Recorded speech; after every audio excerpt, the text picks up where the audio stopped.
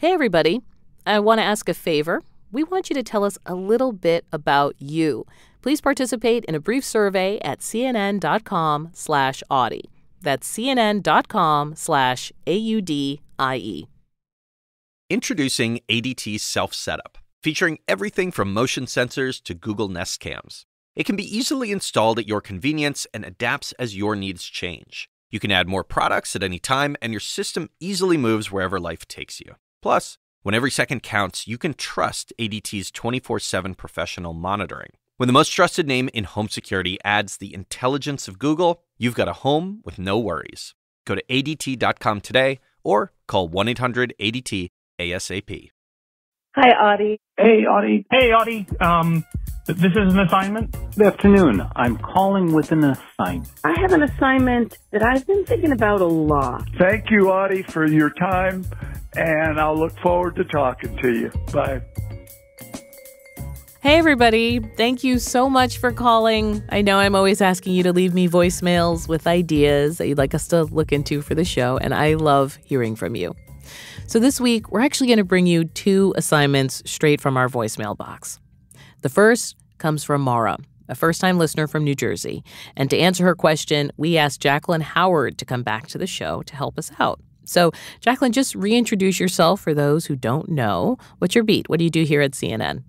I'm a health reporter for CNN, and I cover all aspects of health and science, from cancer to maternal health issues, infectious disease outbreaks. That's my beat. That's my focus.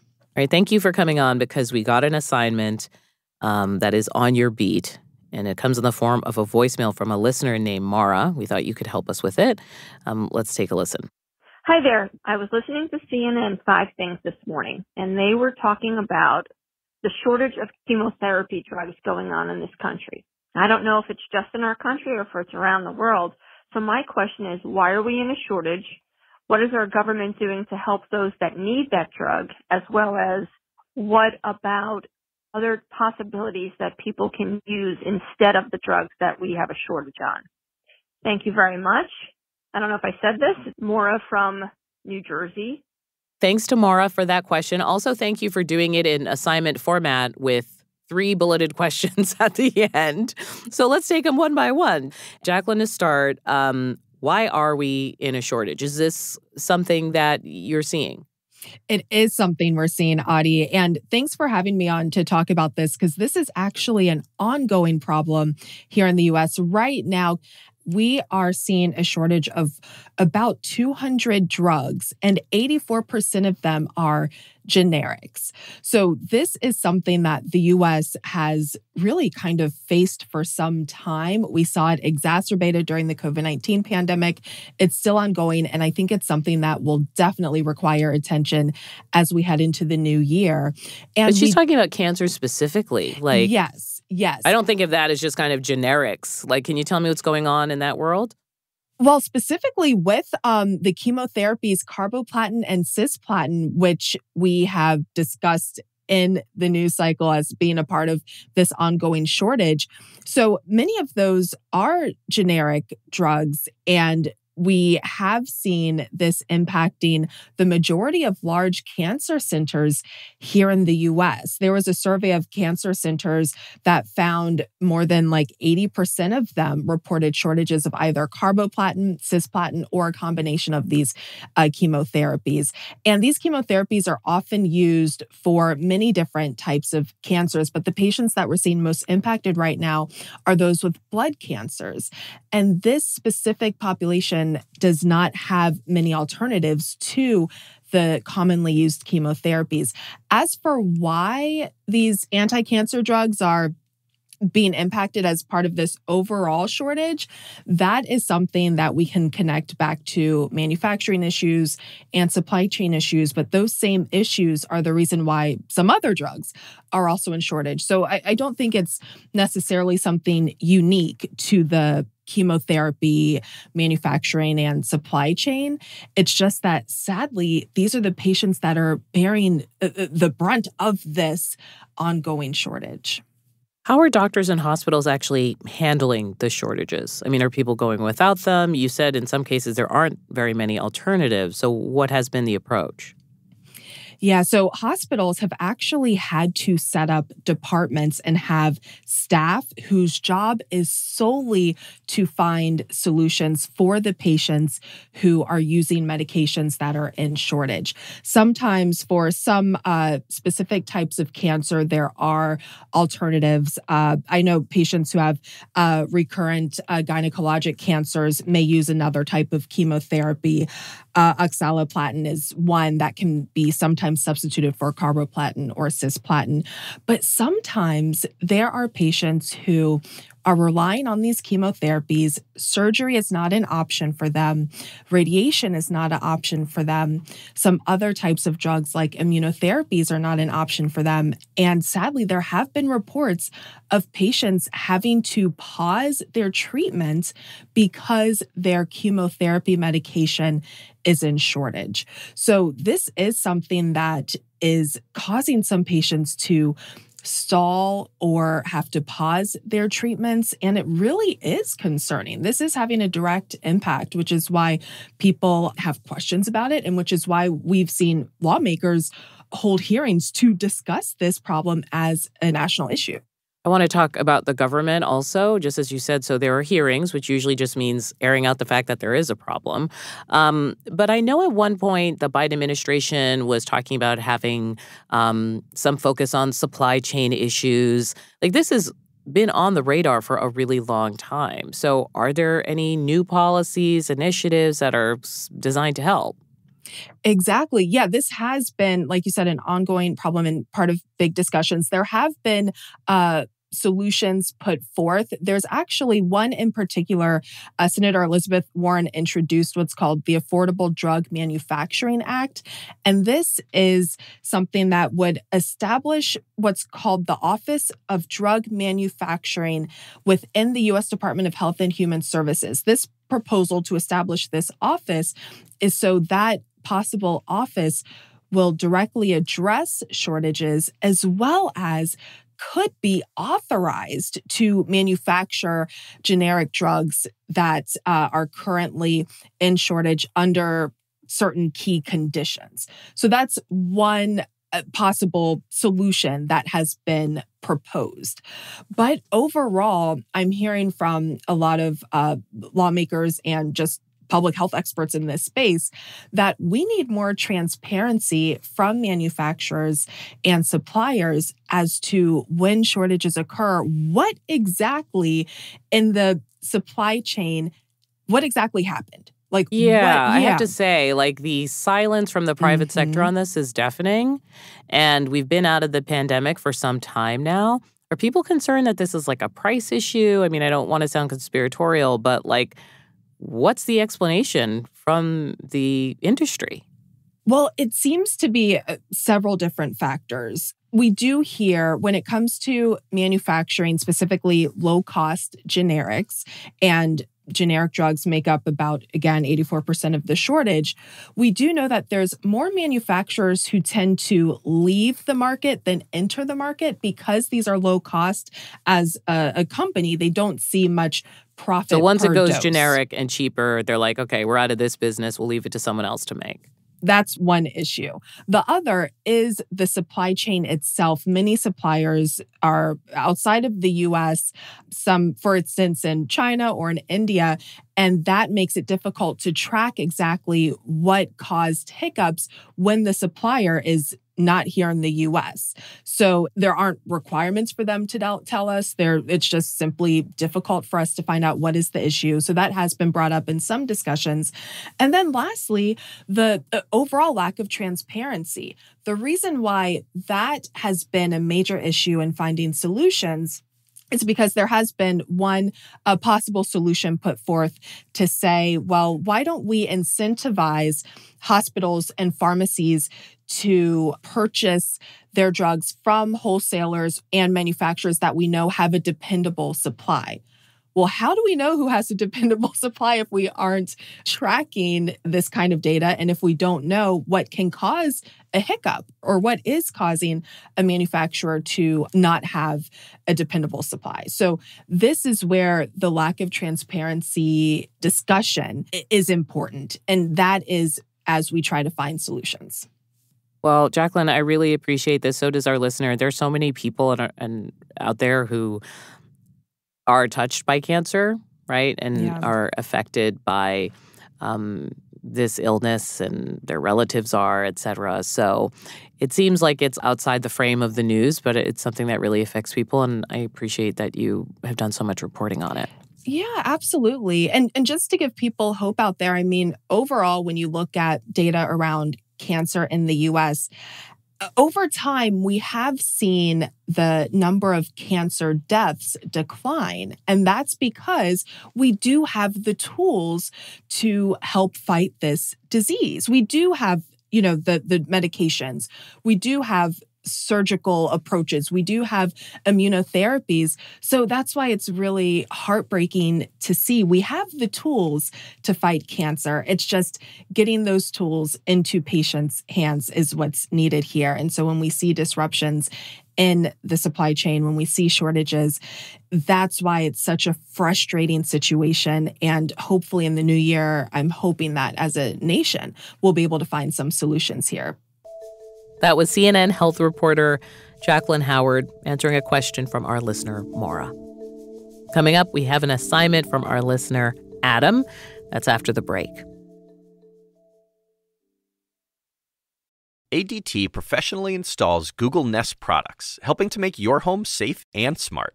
You can check in on your home and manage your security system from virtually anywhere. And with Nest Cams and Nest Doorbell, you get intelligent alerts on what matters most. Plus, when every second counts, you can trust ADT's 24/7 professional monitoring. When the most trusted name in home security adds the intelligence of Google, you've got a home with no worries. Go to ADT.com today or call 1-800-ADT-ASAP. This show is sponsored by ADT. Now, ADT professionally installs Google Nest products so your home is safe and smart. You can check in on your home and manage your security system from virtually anywhere. With Nest Cams and the Nest Doorbell, you can even get intelligent alerts so you receive notifications on what matters most. Google Nest Cams can tell the difference between a person, animal, and a vehicle, or with the Nest Doorbell, even a package. And with Nest Aware, as part of your monthly ADT service, you get 30 days of event video history and even smarter notifications, like when a familiar or unfamiliar face is seen. Plus, when every second counts, you can trust ADT's 24/7 professional monitoring. You can view video of an alarm event and verify or cancel an alarm with just a tap. When the most trusted name in home security adds the intelligence of Google, you've got a home with no worries. Go to ADT.com today or call 1-800-ADT-ASAP. Google, Nest Cam, Nest Doorbell, and Nest Aware are trademarks of Google LLC. For this one, we called up Tracy Gendron. She's the chair for the Virginia Commonwealth University Department of Gerontology and the director for the Virginia Center on Aging. In a minute, you will know why we have called her. But first, Tracy, welcome to the program. Thank you so much for having me. I want you to listen to this voicemail. Hey, Audie. This is Adam from Minnesota. I have an assignment that impacts every listener. It's one of the most undiscussed and yet most pervasive forms of prejudice worldwide: ageism. Ageism refers to the stereotypes of how we think, the prejudice of how we feel, and the discrimination in how we act towards others or ourselves based on age. I'd love you to bring forward a conversation to help people understand how it impacts them and how they're impacting others. If it's helpful, I've curated a list of my favorite resources on our Minnesota Leadership Council on Aging website. I'd also note that every day is an opportunity to address how ageism intersects and exacerbates all the other isms too. Thank you so much for what you do. So, Tracy. Yeah. I think this is in the ether in part because of a certain president's age. Yeah. So people are talking a lot about being old, so to speak, and being too old to do things, et cetera. Can you talk about Adam's question in terms of the definition? What is ageism to you? Yeah, I love Adam's question. I'm absolutely thrilled that he reached out to you. And I think he's asking some of the right questions. So, first, it's really important to understand what ageism is, because I think a lot of people misunderstand, or they miss the opportunity to understand what it is as a whole. So, on its face, ageism is discrimination, oppression, marginalization towards people that we see as other aged. That could be towards older people or towards younger people. And it happen towards both. So anytime we make an assumption or a judgment about someone because we see them as being either too old or too young, we're kind of fallen into the trap of ageism. But that's just one form of ageism. That's the externally driven form. Ageism is also internally directed. So it's how we think and feel about our own aging. And that's actually really powerful, and probably the piece of it that we don't talk about quite as much. But is it as pervasive as what he was saying? Yeah. And it's all relational, and it kind of creates this cycle. So if you live in a culture that values youth, which we do, if you live in a culture that directs you that aging is something to be feared, that we should battle against, that, we lean into kind of this militaristic language, of course we're going to be afraid of getting older. Of course we're not going to envision a later life that could be really meaningful and purposeful. So when we carry that fear with us, that's internalized ageism. When we disassociate with our own aging, when we feel shame around saying how old we are, all of that is internalized ageism. And then that feeds kind of the externalization of it. So it creates this vicious cycle that just perpetuates freely throughout society. So on a recent episode of our show, we spoke about whether President Biden is too old to run for re-election, which is something that's coming up in a lot of polling. Yeah. A few listeners actually called in to share their opinion with us. I want to play some of those messages for you. My name is Joe. I'm 83 years old, and I don't think Biden should run again, because even at 80, I started mind blocks, and I slowed down talking, and it's not the same. I believe a younger person should run for president. I know I'm 83, and it's not a wise thing for him to do. Hi, my name is Roger Stanislaw. I'm 80 years of age, and there are a lot of things that I won't do because of my age. And absolutely one of them is to take on the responsibility of running a country, much less my own home. My memory and my agility have suffered greatly at 80 years of age. I can't remember things. I get people mixed up. Many problems occur when you're 80 years of age. It's going to happen to just about everyone. Joe Biden has no business running for the United States presidency. Tracy, what do you hear in those comments? Yeah, I hear a few things. I definitely hear some internalized ageism, but what I hear really is people making an assumption about somebody else based on their own personal experiences. And part of the issue when we're talking about what it means to be 80 is that that's vastly different for every individual. When you've met one 80-year-old, you've met one 80-year-old. And later life is kind of just the opposite of early life. In early life, we have milestones and markers. We know about when someone's going to crawl, when they're going to walk, when they're going to eat solid foods, that kind of thing. Later life doesn't have the same pattern. It's actually vastly different for each person. So knowing somebody's age doesn't really tell you anything meaningful about them. I think what they're really talking about is competency, capability, but we are conflating that with age. And that's what makes me really it's often concerned. Pointed out that Donald Trump is just a few years younger. Correct. So this really isn't a story about age. We're asking the wrong question, if you ask me. I wonder if it's because boomers as a generation are really reckoning with reaching this age. And that's also, internalized ageism and the fact that we live in a culture that also doesn't value what it means to be older. Right. I feel like they're the generation that told us not to trust anyone over 30. Exactly. So there's a lot that we need to unpack in there and a lot of assumptions, I think, that we need to challenge. How do you suggest people intervene when they see or hear things that, as you said, sound like ageism?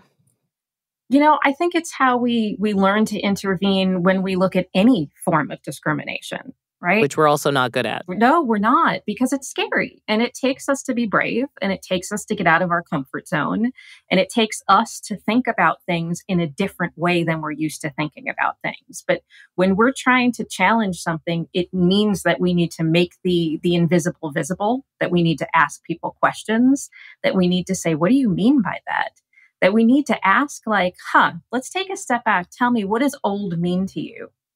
What does young mean to you? And I'll ask you, Addie, what does old mean? How would you even define it? For me personally, I'm not even sure because I've had relatives that live deep into their 90s and others that have been in rough shape in their 50s and 60s.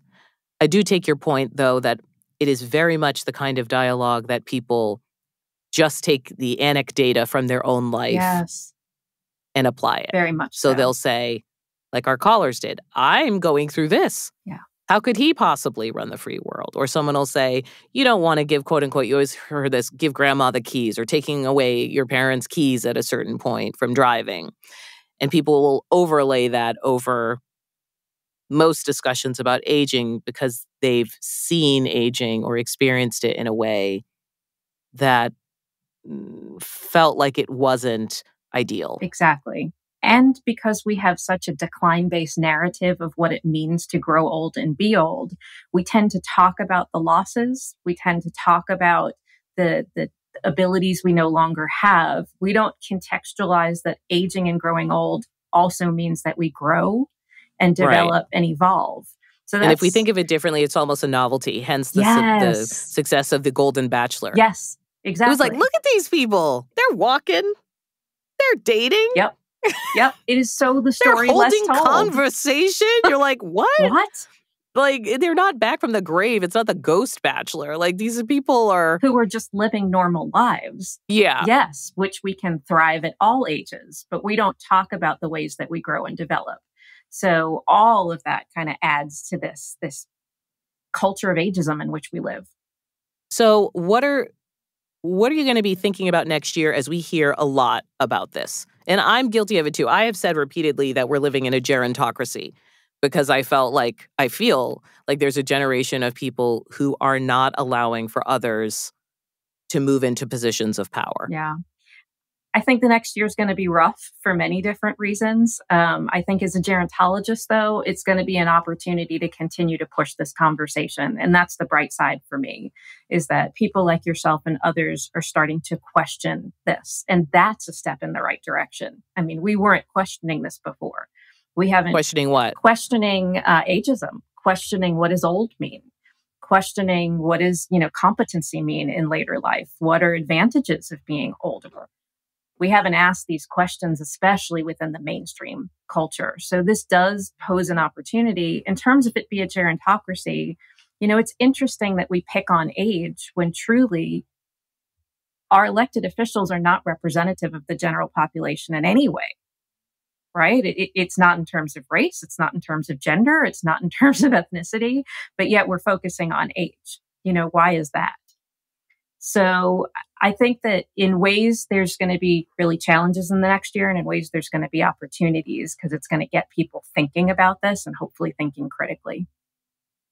Well, Tracy Gendron, thank you so much for jumping in to answer these questions for our listeners. You were great. Oh, thank you. My pleasure. That's it for today's episode. Special thanks to everyone who called in to leave us an assignment, and we love making these episodes. It's really great to hear from you. So if you or someone you know has an assignment you'd like us to consider for a future episode, please call and leave us a voicemail at 202-854-8802. The Assignment is a production of CNN Audio. This episode was produced by Isoke Samuel. Our senior producer is Matt Martinez. Our engineer is Michael Hammond. Dan DeZula is our technical director, and Steve Lichtai is the executive producer of CNN Audio.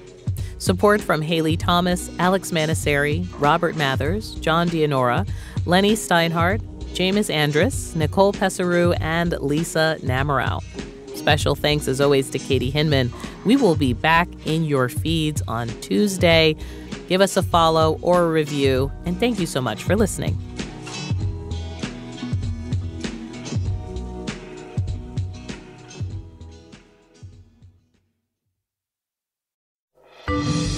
Did you know there's a podcast app that has cross-device syncing? It's called Pocket Casts. You can start listening to an episode of The Assignment with Audie Cornish on your smart speaker and then continue it in your car or on your phone when you leave the house. With custom filters from Pocket Casts, you can create episode lists that fit your mood. Maybe you want a health pod like Chasing Life, or dig deep on a story with CNN One Thing. Add in CNN 5 Things, and you can build a list with episodes that are the perfect length for your daily commute. Find your next podcast obsession with Pocket Cast's thoughtfully curated Discover tab. Mine is All There Is with Anderson Cooper. Listen to all your favorite CNN podcasts on Pocket Casts. Go to pocketcast.com to get the app.